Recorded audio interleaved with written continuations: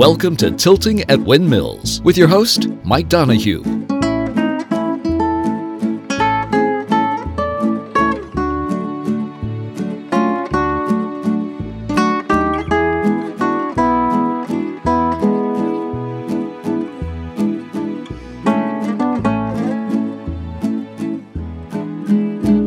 Hello, and welcome to another episode of Tilting at Windmills. I think this one's going to be particularly entertaining as I'm with two guests who I'm diametrically opposed to. Is that the right word? Completely? 180? 360? Either way, for those of you who know me or maybe don't know me, I eat basically three things. I eat meat, cheese, and potatoes. And two out of those three are not vegan. And so tonight, two vegans that come from sort of different spots on the vegan spectrum are going to try and talk to me about the benefits of veganism and why I should consider becoming one. So welcome tonight, Laura, who is a longtime vegan. Hi, Laura. Hi, Mike. Hi, and Stacy, who is sort of a newish vegan. Yeah, a little over a year. A year? Oh, yeah, that's a good. You're out of the telling every single person you meet that you're a vegan stage. Yes, I am. Okay, good. And you're still alive. It's amazing. So I don't want to say that I'm completely against veganism or vegetarianism. I guess I feel like, vegetarianism is kind of like a lapsed Catholic and veganism is like full bore Catholic. Like there's big differences.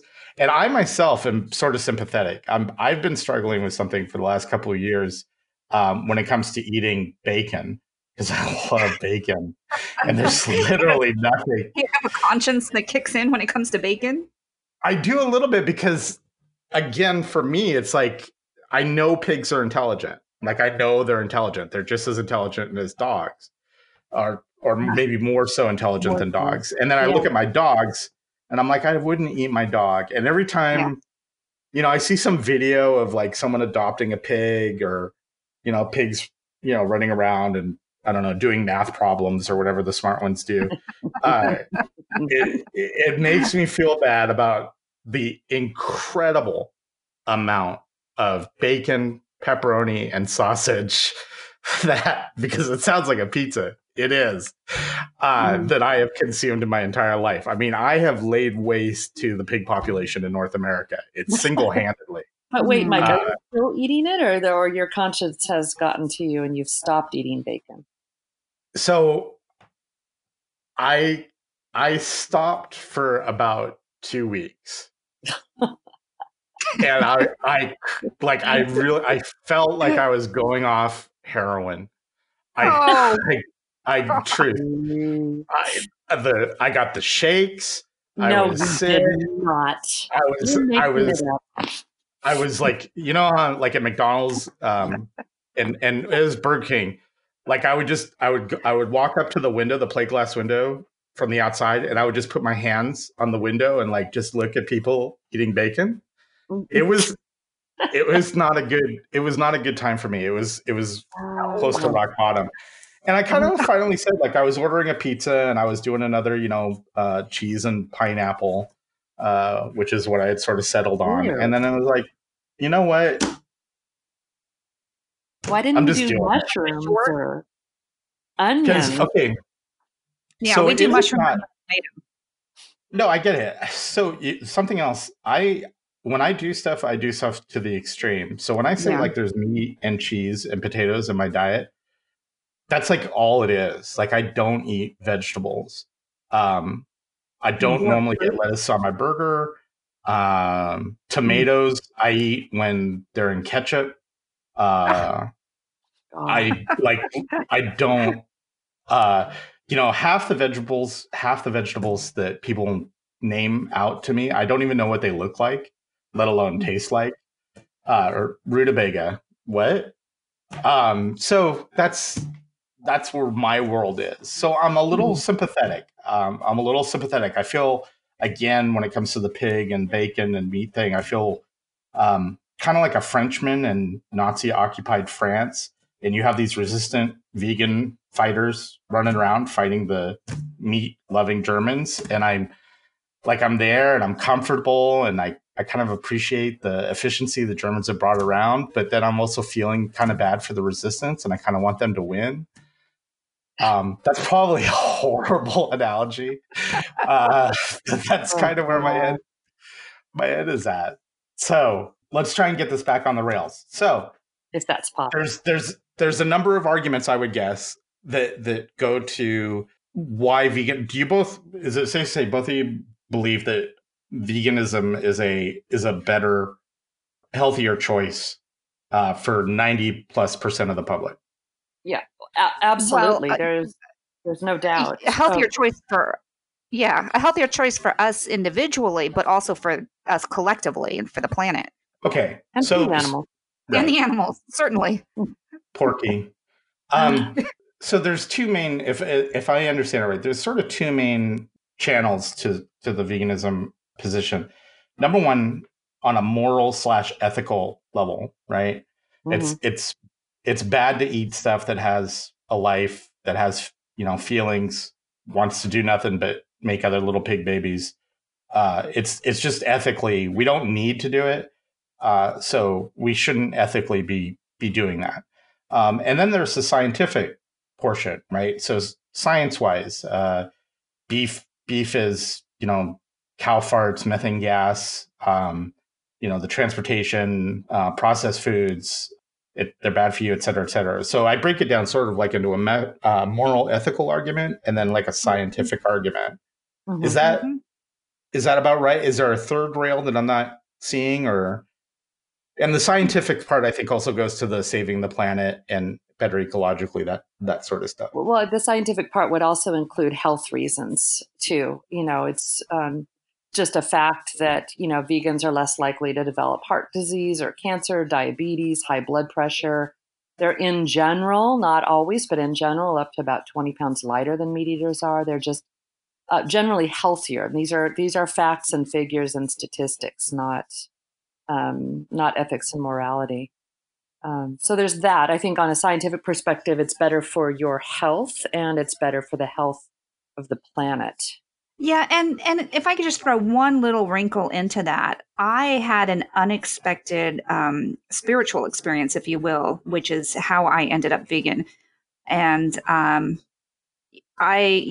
certainly knew all of the arguments and had been vegetarian on and off here and there for 20 years or so. But it was just this epiphany one day, just this complete epiphany that I realized that I was sitting in court, and actually what I was doing was I had just recently started meditating for the first time, unfortunately. I wish I had found that, a couple of decades earlier as well.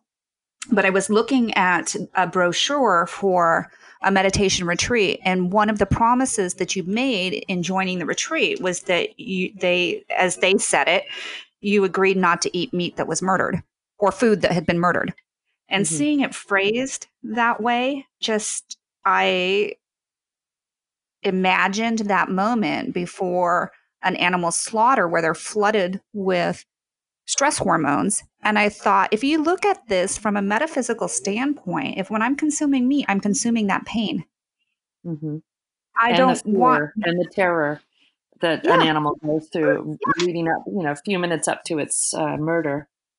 Exactly. And I am not, truth be told, a very spiritual person. I have spent a couple of decades rolling my eyes at these sorts of things, but that just really hit me that I know there have been 3 or 4 times in my life where I've had extreme stress moments and I felt that rush of hormones. And I just translating that, I thought, I don't want to be consuming that pain. I don't want my body to be composed of that. Now, I had a friend who after that said that halal foods that have been blessed by a priest, the meat is not slaughtered that way. They're blindfolded so that rush of hormones and that experience doesn't occur. That's not enough to make me go back and want to eat it. But I mention that because spirituality is not something that I would have thought would have led me to veganism. But yet, that's of those two arguments, of the two paths or the two buttresses of the veganism, your primary motivation is on the moral, ethical side, or at least that's how it started. Yeah, I would say it is. It is because when I have cheese now, when I have dairy, I do feel guilt. So, and it's guilt. It's ethical guilt more so than what am I doing to my body to destroy it kind of guilt. Yeah, not like the kind when you eat a vegan donut, which you're saying I shouldn't be eating a vegan donut, but at least there's no guilt associated with it, right? Yeah. I eat vegan ice cream with no reservation whatsoever. And I should say, Mike, I consider myself a 95%er. That's how I term it. I don't stress things like, oh, this might have eggs in it, I'm not going to eat it, when it's the only thing, that looks reasonably like a fit on a menu. And recently, I'd say the last couple of months, when I go to social events, I will sometimes eat cheese. If I'm out with friends at restaurants and we split things, I'll eat things that have cheese in them just because it makes it so difficult for everybody else. And taking that pressure out of it, where, the only thing you could get in an entire restaurant was broccoli, taking that out of it and saying, okay, this is one of those times where I'm going to eat cheese. It took all of the hard part away, if you will. So I don't struggle. You still feel guilt, though, when you eat that cheese. A little bit, yeah. I do. But I'll tell you, I mean, to go back to your bacon issue, when I do eat cheese, I really enjoy it. And if you are simply vegetarian, we all know, those of us who have been vegetarians for any extended period of time, a significant portion of your diet is cheese. You are eating cheese almost every day, if not every meal. And, going vegan, you really remove that. And if you tell yourself it's only going to be an occasional situation or, some sort of special occasion where I allow myself to have cheese, then when you do, that cheese is really, really good. So if you said to yourself, for example, I'm only going to have bacon on special occasions, and then that resulted in you eating maybe even 50% of the bacon that you were eating before, not only would your body be happier, but the bacon would probably taste a lot better. Doubtful. Bacon is one of those things that's just sublime constantly. Every time. It's like an In-N-Out burger. Like every time you eat it, you're going to get... you guys wouldn't know. We use pigs are the most like humans that when we need a new valve for our heart, we'll get an aorta from a pig. Our eyes are very similar. If you ever looked a pig in the eye, it's very much like a human eye. And I would encourage you to do that, Mike. Just look a pig in the eye sometime, because you really do feel like without trying to bite it? Without trying to bite it. Because I would say maybe human beings might taste like bacon too. And because we are so similar that, there'd probably be nothing more delicious than human flesh to us. So with that lovely thought, pizza. And by the way, Mike, I dare you to try a vegan In-N-Out burger. Or an animal style In-N-Out burger without cheese and without meat. Stacy, have you tried the Beyond Meat Carl's Jr.? We had this. Yeah. We had Beyond Beef sausages for dinner tonight. But Carl's Jr. nailed it. Del Taco nailed it. Ruby's. Yeah. Ruby has one now too. Ruby's choice the Beyond Beef burger. Nice. I did try the Del Taco. I forget which one it is. Beyond Beef. Beyond Beef. And because I figured to myself, I was like, okay, look, if it's basically $1 more per taco, I'm willing to spend $1 more. As long as it tastes the same, I'm willing to spend $1 more so that Moo Cow doesn't get the chop, right? Nice. And it just, and here's the dilemma that I'm in. I eat so much Del Taco. I am a sommelier of Del Taco cuisine. Like, I know how the meat tastes and like which Del Taco the taco came from is how much Del Taco I eat. God. So, for me, like the very first bite, so heavily spiced, but the texture was there. It felt like I was biting into a real taco, and I could kind of trick my mind into thinking, yeah, okay, here's a beef taco. So on first bite, I was like, okay, yeah, and then the aftertaste kicked in, and then bite 2, and then bite 3, and I couldn't finish it. But I'm not trying to say that I'm the norm, but like for me, it still has a ways to go. Not that either of you care.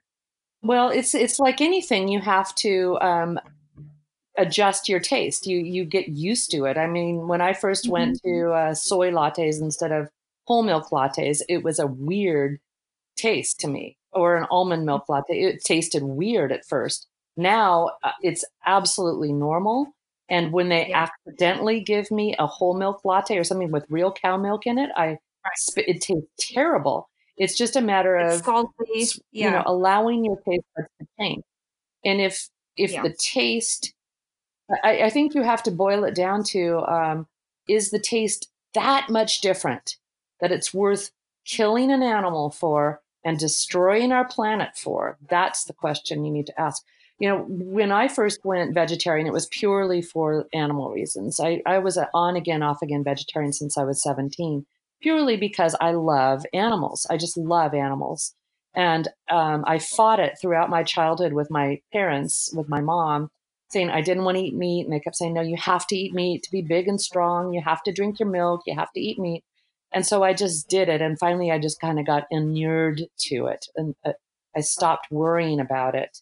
Then when I hit about 17 and I got rebellious, like a lot of girls are, or a lot of people are when they're 17, I decided to stop eating meat. And I was vegetarian for a while until got married, started raising kids. And then I kind of went back to the old, oh my gosh, I've got to raise my kids. I've got to make sure they're big and strong. So I better start feeding them meat. So I started eating meat again too. So I became like a regular carnivore while I was raising my kids.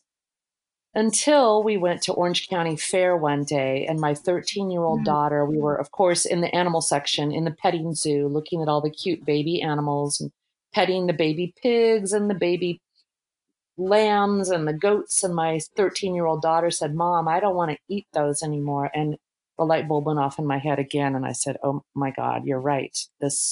She just reminded me of myself when I was a child. And so I said, okay, fine, we're going to become vegetarian. So my daughter and I went vegetarian at that point, which was about 20 years ago now. And I remained a vegetarian purely for the animals until I read a book called Skinny Bitch in 2008, 2009, I think it's 2008. And I was trying to lose some weight and I was trying to figure out how to do it. And I saw this little book called Skinny Bitch and I picked it up and it was a real quick read. And after 2 hours, I stopped eating meat and dairy permanently. Now, I can't say I'm 100% like you, Stacy. Sometimes, I'll be served something that may have some egg in it or may have some cheese in it. And I'm not going to throw a tizzy fit because I just think that it makes it more difficult for people in general to transition when they see people who are vegans acting like crazy people. So it was, at that point that I realized this isn't only about the animals, it's also for health. Who knew? I had no idea until 2008 that it was that much healthier for you and that would help you lose weight and it would pretty much, reduce your odds of colon cancer by like 65% and reduce your chance of heart disease by half and just on and on and on. And of course, there was the environmental side and being a tree hugger my entire life. Nobody had ever told me, the effects that animal agriculture was having on our earth. which is just another huge piece for me. And, I mean, it just doesn't make sense. It's basically unsustainable. We don't have enough earth to feed our growing population meat and dairy. Something's got to give. And I'm hoping that these plant-based meats, I don't want to call them fake meats, I want to call them plant-based meats, start to really take off. They'll develop further. They'll taste better. I think they taste great right now, but, for the Del Taco connoisseurs like Mike, perhaps they've got a little bit more tweaking to do, but I think they're getting really close. And soon we won't have a choice. Yeah, it was definitely closer than anything. Because what was the little vegan shop, Native Foods or something, where they would make fake looking food? That stuff was inedible to me. Like, that was just like, I can't. I love Native Foods. And it was doubly bad because not only was it inedible, it looked like something really good. And it was like that double whammy of not only are we going to surprise you that it's not what you think it is. What were you eating over there? I think they have great food. I love Native Foods. But what were you eating? Cheeseburger? They had it looked like a grilled chicken. There's one that looked like grilled chicken that I think was a mushroom or something. There was other stuff. Yeah. Mike, have you tried the Impossible Burger? I have not. That's up next. That's okay. That's on my to do. But let me try and push back a little bit here because I'm getting the cabbage is starting to rise up above my neck here. There's some pushback on some of that. So first off, I guess on the moral ethical side, there's really not a whole lot you can say because that's so individualistic. It's so personal, right? But so I guess if you don't, is it just the fact that it's a living animal? Like, do fish when fish get killed? So yeah. Like where do you draw the line? And then like bugs, and then plants. That's something that I really struggle with. We spend a lot of time in Baja in Mexico, and the entire food scene down there revolves around what they call ocean food, seafood. And I have friends that run a really, really good seafood cart in our little housing tract, right in our little area there. And I want to support them. And so I have another exception to my veganism, which is I will eat shellfish when in Baja, which is about one. By the end of this, you're going to be eating steak with more. No, exceptions do not swallow the rule. They don't swallow the rule, but I just have a few exceptions for very specified reasons, and I'm at peace with them.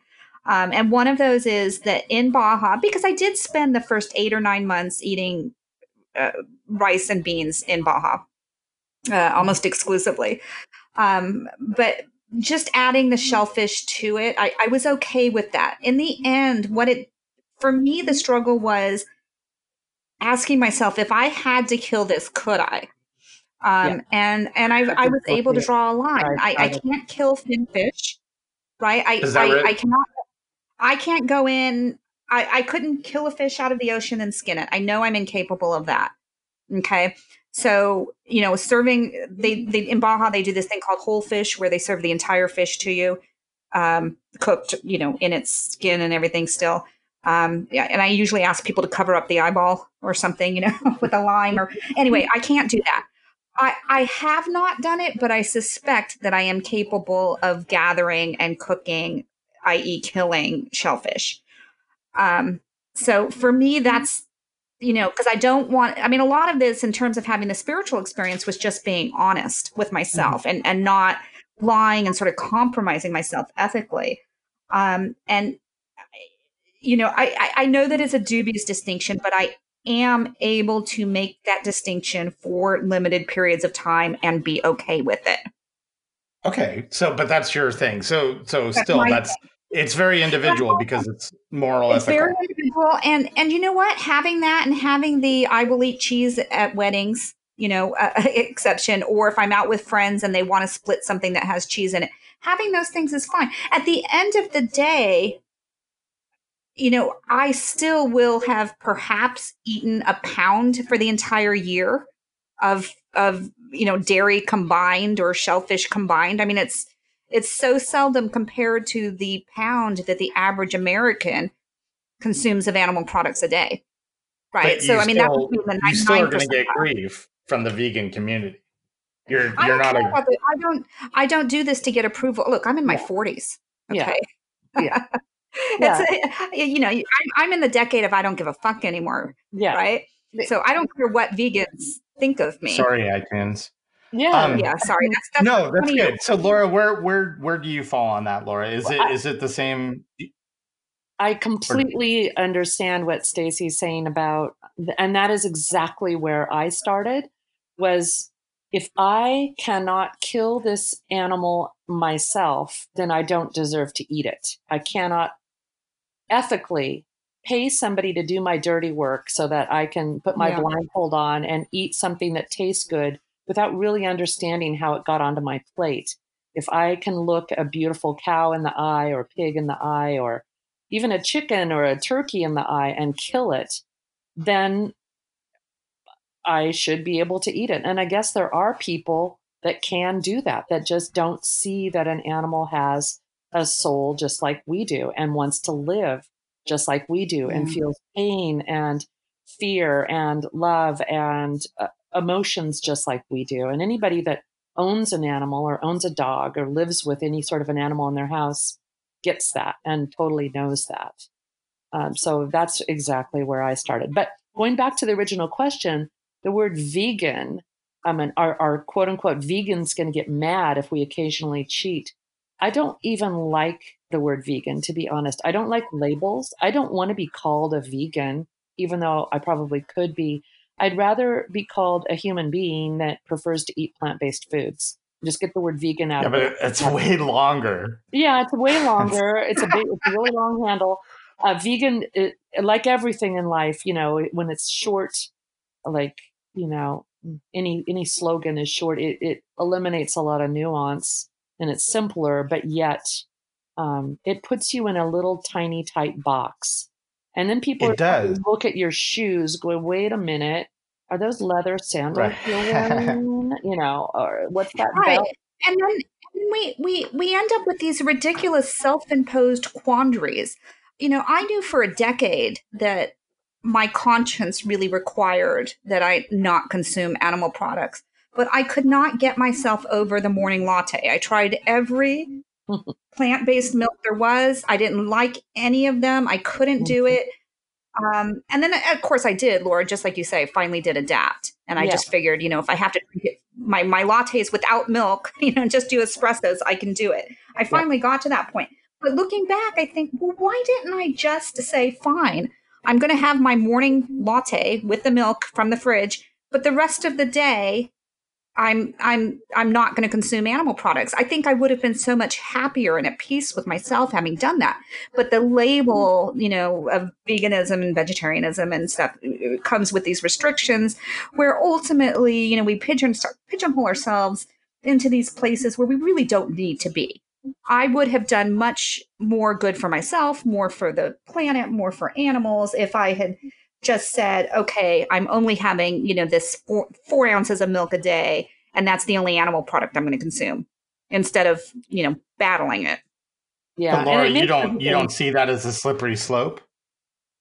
No, we are living in a carnivorous world. 20 years from now, we will not be. 20 years from now, everybody. Wait, what? Everybody will be vegan 20 years from now. But right now, we're still living in a carnivorous world, and so we the more we restrict ourselves into these tight little boxes, the harder it is. And including anybody that might be listening to this podcast that's thinking about it, I wouldn't worry about. You're either a vegan or you're not. You're either a carnivore or you're a vegan.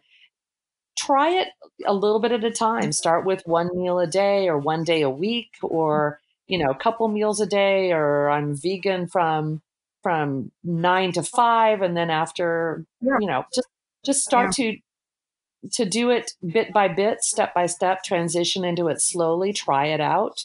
Don't go cold turkey if you're really not ready, unless you've had a spiritual experience. If you've had this light bulb go off, like Stacy described, it's really hard, because once you have that light bulb go off, really, and you start to do your research in this darn thing called Google, you can actually start to Google slaughterhouse videos, and you don't want to go there, but you go there anyway.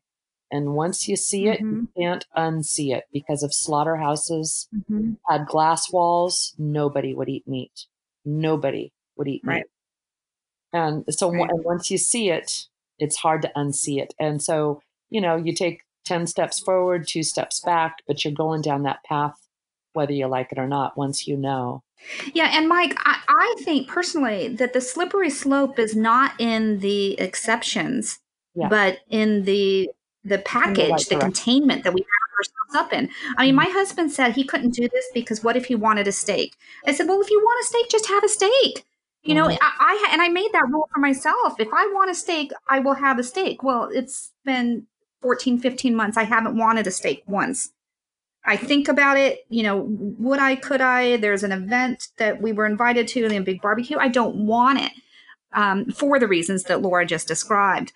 But that's where more harm is done to the ideology in saying that because I've got this label, I can't do this.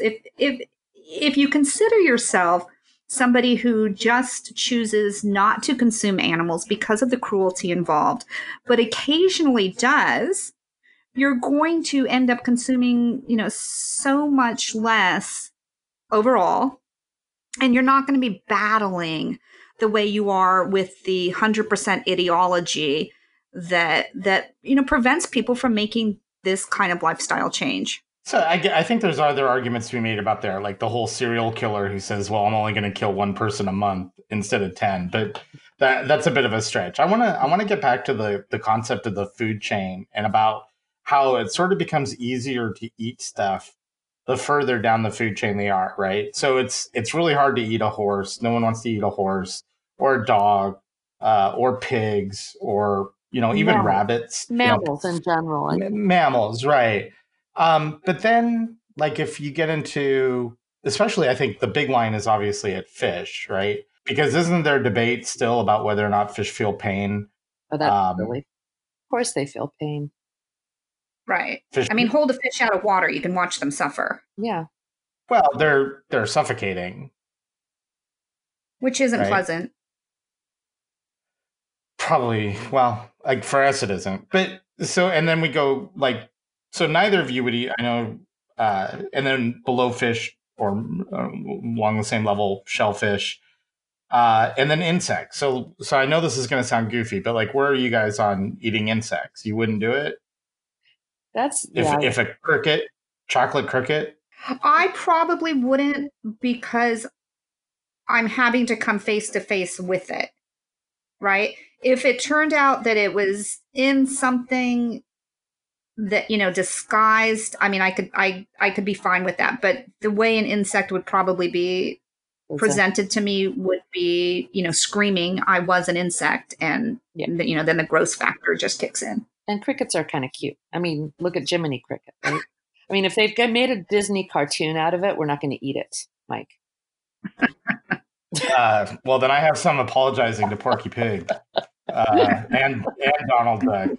But then, then I think about ants. I kill ants if they come in my kitchen. I'm going to kill the ants. I don't think I'd want to eat them though. There's really no purpose to eat insects. I don't imagine. Yeah. I've never eaten one, but I can't imagine they would necessarily taste good. I think they would probably taste terrible. Why the line? Why would you kill? Like, what about rats who come on your property? I would never kill a rat. I have lots of rats that run around on the back wall, and I think they're adorable. Mm-hmm. Jesus. So did the victims of the bubonic plague. Is it just because because I think that there's that scale of intelligence and emotion, and that's a big part of, especially I think tying into the moral ethical side about why people are hesitant to eat those creatures.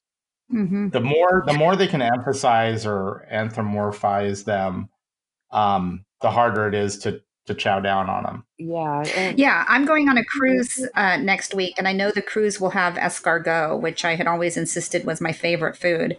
And I could make the argument that escargot falls in the shellfish realm, but the truth is, just thinking about eating it right now doesn't make me feel very good. So it's likely that I won't eat it at all, just because in the end the sense of conscience is more important to me. Yeah, even snails, they've got those eyeballs that stick out, and they walk around. And there's nothing worse than stepping on a snail accidentally. You just know that you just took its life and you didn't mean to. It's a horrible feeling when that happens, right, Mike? Have you stepped on a snail before by accident? I have, and it's not pleasant, and I do feel a little bit. Again, like I say, I have this sort of commiseration. I have this sort of sympathy for what you guys are talking about, because I am that guy who, will go out of his way to avoid stepping on a snail, and I feel really bad if I do step on one. But again, I don't know that there's a lot of logic embedded in that. But anyway, let's. Well, I think what you're describing. I think what you're describing is the dilemma that most people experience. I have a friend who teaches philosophy of vegetarianism. Actually, believe it or not, it is class. Wow! Sign myself for that. Yeah, and she insists that most carnivores really do know that it's wrong, and we just choose to do it anyway. So, coming down to the ethical decision, most of us know we don't have the ethical debate. We just sort of choose to engage in self-deception and say, I'm going to do it anyway, and my choices are not going to affect my identity of myself. I guess what I'm saying is, if you look at it from a perspective of, I'm going to be really honest here, once you start doing that sort of thing and addressing it and pulling back that veil, not just the veil to the animal industry, and seeing the PETA videos and all of that, pull back the veil to yourself and say, am I deceiving myself? Am I lying to myself by saying this is okay? Once you actually sort of do that exercise, you don't want to feel like the barbarian that you are by continuing to take part in that entire industry. Okay, so now we're getting into the meat of this thing. I'm a barbarian. I'm a barbarian carnivore. So to speak, the meat of this thing.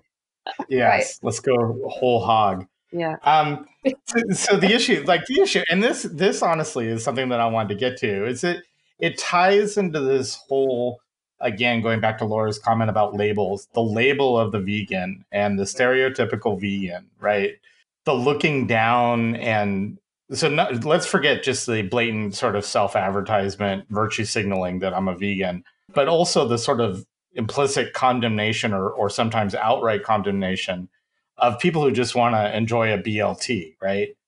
I've done that. Like when I went without bacon for 2 weeks, God help me, I just, at the end of the 2 weeks, I was like, you know what? I don't want these pigs to die just so I can have a tasty sandwich. But you know what? I've made my peace with it, except that I really haven't, because it still bothers me. But right.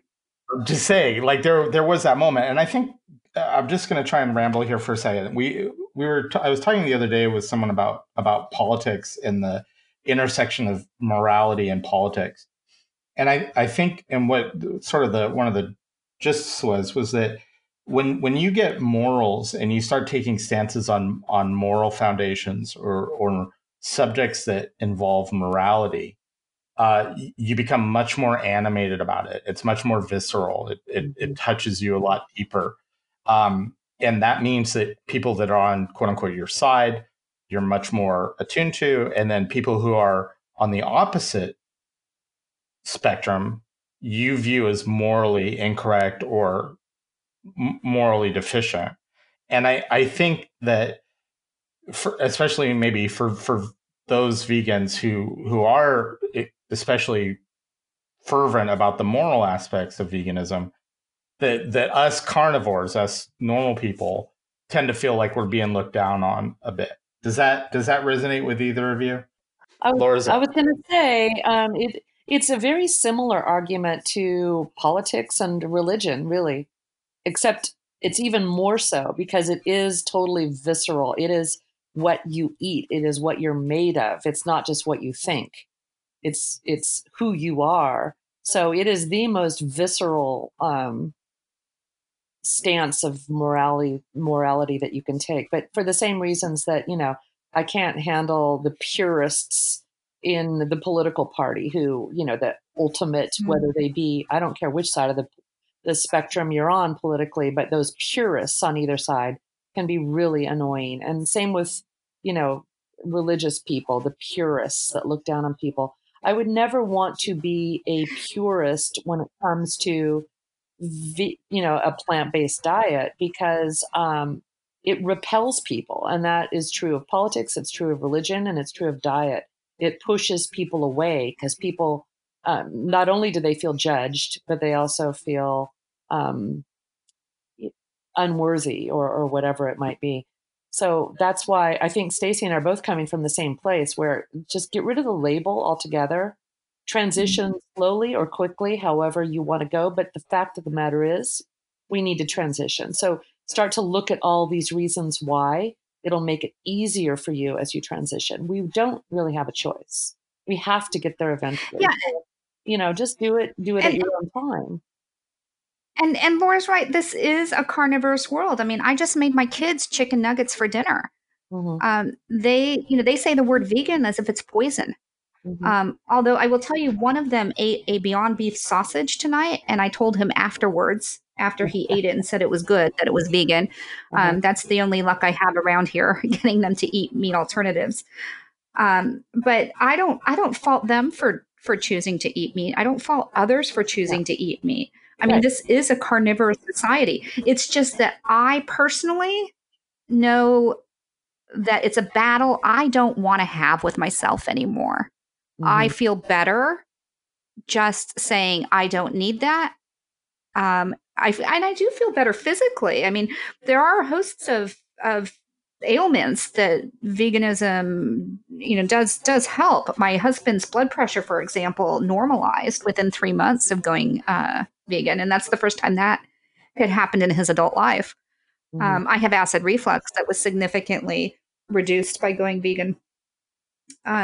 So I mean, there are physical benefits and stuff, but I think that for me personally, the greatest benefit is just the spiritual, ethical, moral battle of the self that I don't have to have by not engaging in the self-deception anymore. So let's talk about the scientific part then, because I think there's people listening that are gonna key into and understand the moral, ethical portion, and then there's people like me that I just want to see facts and figures, right? So, and I struggle. I can't argue. One of the issues is I can't argue with anybody's sort of morality or ethics. It's too ingrained. But we can talk about facts and figures, and I mean there are debatable areas here. I feel like I really want to push back a little bit on the concept that veganism is necessary.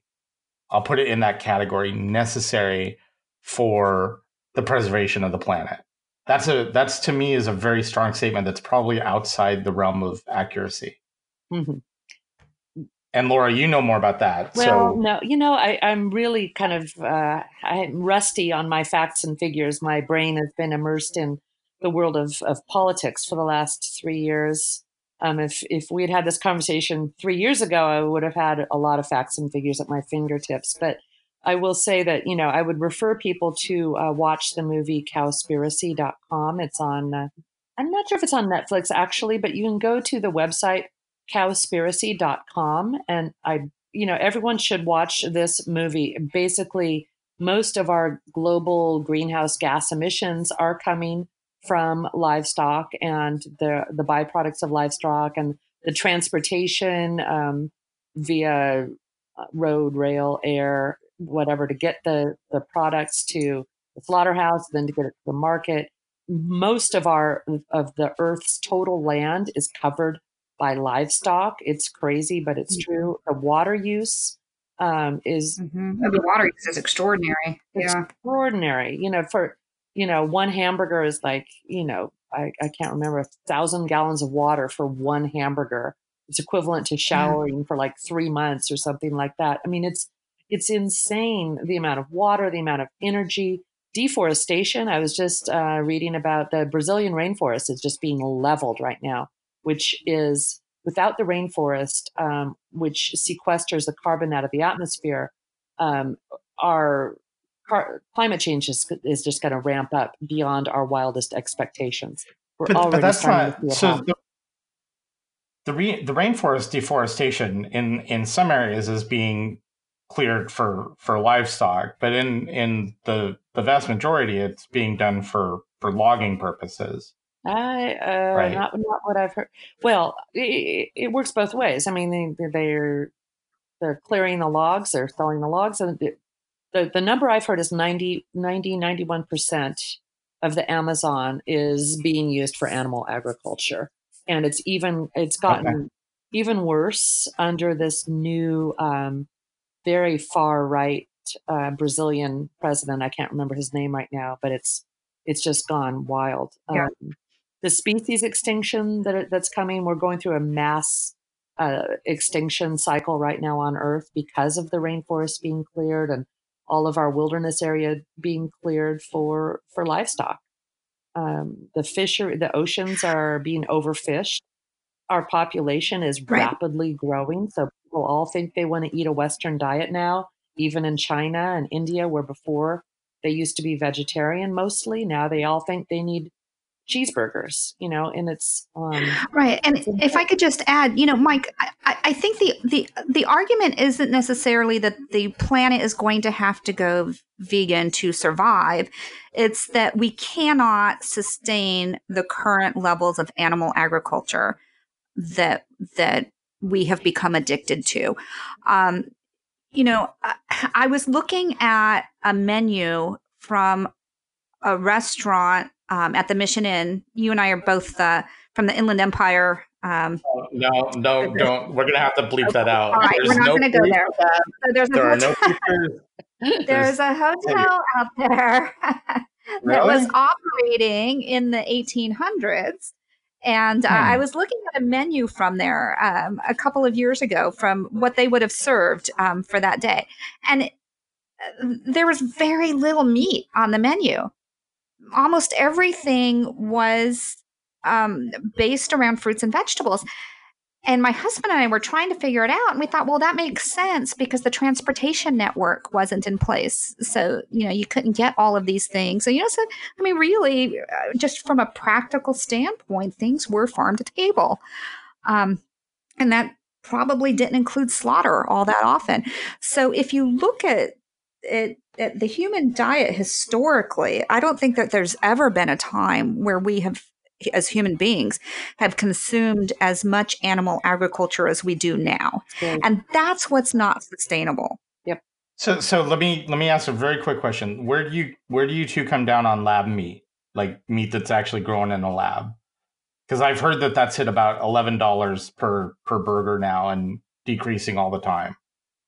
Is your question, is it good for others, or would I personally use it or eat it? Yeah, I guess that's what it boils down to. Is would either of you eat a lab-based, a lab-grown I wouldn't piece of meat? I don't feel the need to even want to eat meat. Anything that would be remotely like meat. I mean, that's hard to say.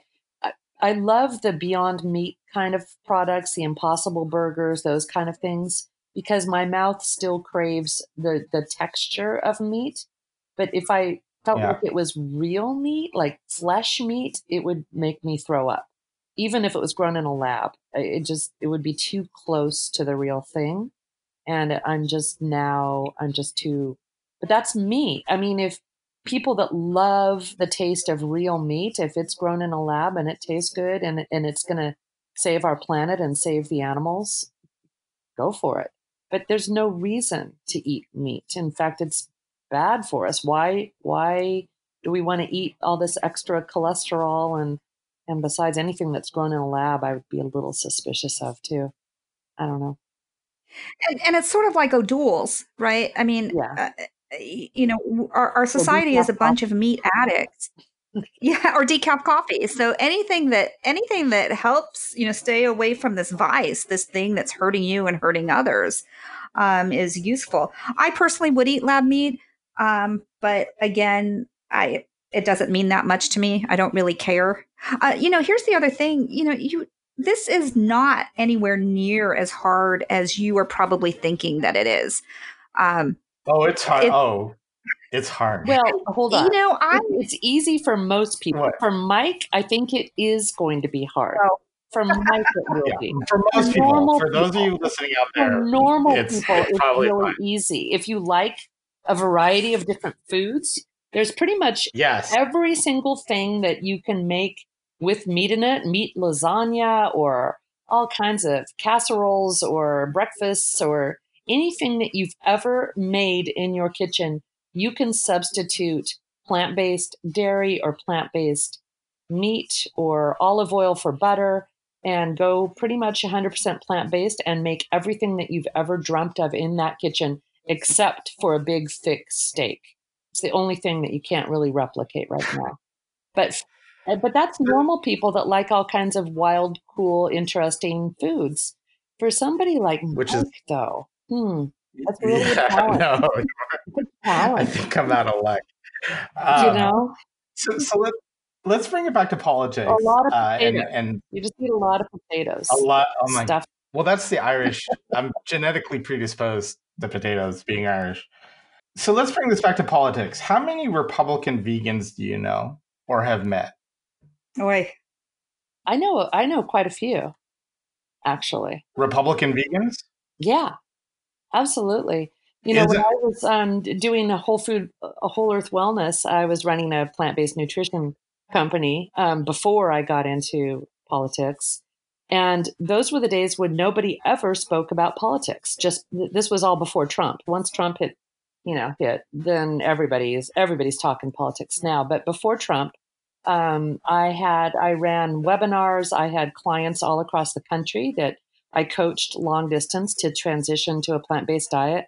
And I would say 50% of them were Republicans, but we just never spoke.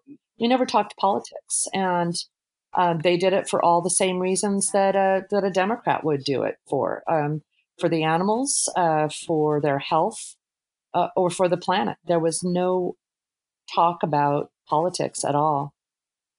Then once Yeah. Trump hit, then suddenly I started shouting at the top of my lungs, "Don't you guys realize that, the big piece is if you are voting for Republican politicians, they don't believe in climate change, and so there's that big disconnect.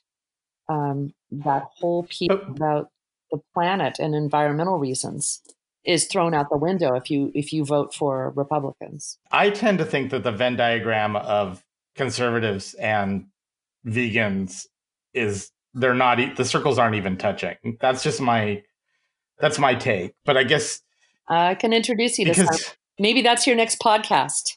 Republican. is that like a secret society? Do they have like a secret handshake? How like I just don't know any Republicans, so I couldn't comment. okay. But why do My you think world that is narrow. Well, getting back to the label that both of you hate, why do you think it is that when someone says vegan, they're automatically thinking of some, dreadlocked, Birkenstock, patchouli smelling, poncho wearing hippie? It's just because that's the way society is portraying them, or the media is portraying them, or whatever. I found a lot of people are Republican for one reason only. At least a lot of the Republicans that I know, it's because they are religious, and it's because of the abortion issue. That one issue is the only thing that keeps them voting for the R, because of abortion. And they have a very high value of life, of all life, whether it's animal life or the life of a fetus. So they don't believe in killing Just not young anything. children. Yeah. Well, yeah. Well, these are the Republicans that I know that are also vegan. Yeah. I mean, you can disagree. Are they, and out of curiosity, like, are they open about it? Like, is it, do you think a GOP vegan would catch flack? But you guys catch flack from me. So again, how do you guys they're feel? not going to use the term vegan. They're going to call themselves plant-based. That's what they're going to do. Okay. Right. But how fed up do you guys get at people like me who, because I've been talking a lot about how vegans kind of look down their nose at us meat eaters. How defensive do you get? I mean, do you think vegans get picked on inordinately? I don't feel that way. No, I don't think so. And I Okay. hope that I don't feel that. I hope others don't feel that I'm. Only by my children. Oh, how old are your kids, Stacey? You got little ones. They're huh? 8, 8, and 10. Okay. Yeah, 3 of them, 8, and 10. Oh, boy. And you know, their cuisine runs the gamut of hot Cheetos to top ramen. Yeah. Perfect. You know, Sounds like the more packaged. Mike's going to move in if you're not careful. You know, Mike, they They'd be happy here. They should move in with Mike. They'd all live happily ever Right. after. Exactly. Yeah. Oh my All right. God. So is there, I think we're running out of time. Is there anything, and from my perspective, again, I tried vegetarianism mostly to try and impress a girl. So that really didn't work out. And then I tried the no pig and I lasted 2 weeks. But I would encourage people out there to consider, especially if you're someone who's, overweight or maybe has some health conditions. I don't think I'm on board with completely eliminating meat. The whole concept of a well-balanced diet and the major food groups is still pounded into my skull. But I do think in general, shifting some of the percentages around is probably a beneficial thing for almost everybody out there. And without making it a liberal communist, as Laura said, tree hugger sort of stance. It's just sort of a practical day-to-day betterment, if that makes sense. So I would suggest people start poking around, start Googling, watch, what was the name of the movie that you suggested? And the book was Skinny Bitch. I'd also suggest they watch Cowspiracy. Cowspiracy. Physicians Committee for Responsible Medicine. PCRM.com, Physicians Committee for Responsible Medicine, has a lot of information about vegan jump starts, 21-day meal plans, things like that. And Stacey, any resources or anything that you found helpful? I would add What the Health, another one. Just go on documentaries on Netflix, and they're going to be trending. I mean, I think What the Health. Yeah, I think the vegan movement has exploded over the last 10 years in particular. And there are those who make the argument that it's because of the greater availability of meat alternatives. But frankly, I think it's because of the documentaries on Netflix. Mm-hmm. They change lives. My husband watched 2 of them, and he was a convert at that point. Yep. I think it's because it's a first world luxury. There is sort of and again, you guys, I'm sorry. I mean, there is sort of a bourgeois aspect to it. It tends to be, middle class, upper middle class people who, and I'm pulling this just out of thin air. But that is my guess, is that that's the segment of the population. The ones who can afford to do it are the ones doing it. That's the real crazy part about it, because we subsidize the meat and dairy industry, and the real cost of a cheeseburger should be $200, but all of our tax dollars go to subsidize the meat and dairy industry. And actually, it's the opposite of bourgeois. Most indigenous people live off of grains and berries and fruits and vegetables. That's because they don't have a choice. Well, yeah. They don't have a McDonald's. If they had a McDonald's, they'd be eating at McDonald's. Yeah. Yeah. I don't know about that.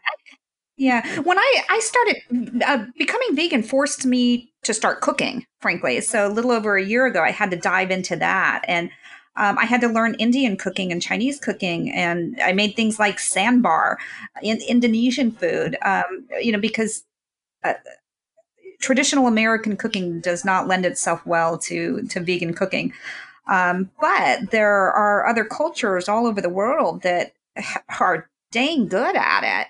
And that's because they're cooking with the stuff that they grow on their property.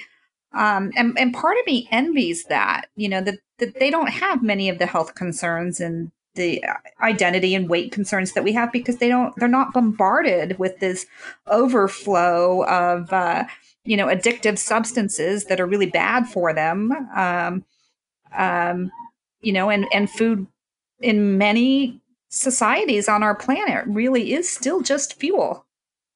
Right. But you can both agree with me is that the fact that America grew up as a meat eating country is why we're the greatest nation on earth.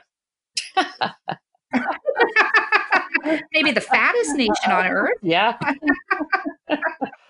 Ouch. Ouch. And with that, we are going to wrap up. Laura, thank you so much for participating. Stacy, thank you so much for your insight. And again, I encourage you folks out there to at least take a peek. If nothing else, just take a peek. Educate yourself. Take your peek. Okay, thank you both. I really appreciate it. Thanks, Mike. Okay, thanks, Mike. Hey, y'all. It's Mike here with my normal post interview thoughts. The time where I get to completely rebut people's arguments without giving them a chance to respond back. But, we really focused really heavily, I think, on the moral and ethical sides, which gets into the fuzzies and the not so black and white stuff, and a lot less on the black and whites. And, I'm not a fan of just people throwing stuff out there, including myself, which I'm guilty of doing. But I would really suggest that people take it upon themselves to look up some of the claims that have been made, to look up the scientific, modern medical analysis of what it's like to be on a vegan diet. And also, I think, to dig into the impact of livestock-based diets on the planet and the environment. I will be really honest with you. I really, in the chain of things to worry about.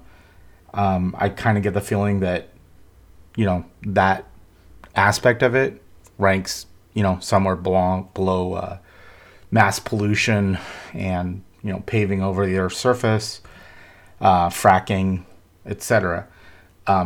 But should we be worried about it? Probably. Will I let it keep me up at night? Probably not. That said, it's funny, the day after I did this interview, I was speaking with a friend whose daughter is going to vet school for the first time this fall, and said that the experience that shook her daughter the most was when they had to kill a pig. And it wasn't the killing of the pig so much. They had killed goats and whatnot before. But the fact that as they were leading the pig to be slaughtered, the pig started crying, which I then had to Google, and yes, it's a true thing. Pigs do cry tears. They understand, as far as all the scientists know, they understand grief and loss and the ability to mourn someone. And, I don't know. I don't know if it was that epiphany minute, that Stacy and Laura were talking about. But just the thought of killing something that was crying about being killed is a little too much for me. And so I'm going to try again. And I may fail again. But I'm going to try and cut pork out from my diet. And I understand that it is a grain of sand on a beach, but I just it's hard to shake that image from my head. So anyway, again, I recommend everyone out there to start doing your own research, start investigating, and think about it. Think about it next time when they ask you if you want bacon on your cheeseburger. Just say, I'm okay. Thanks.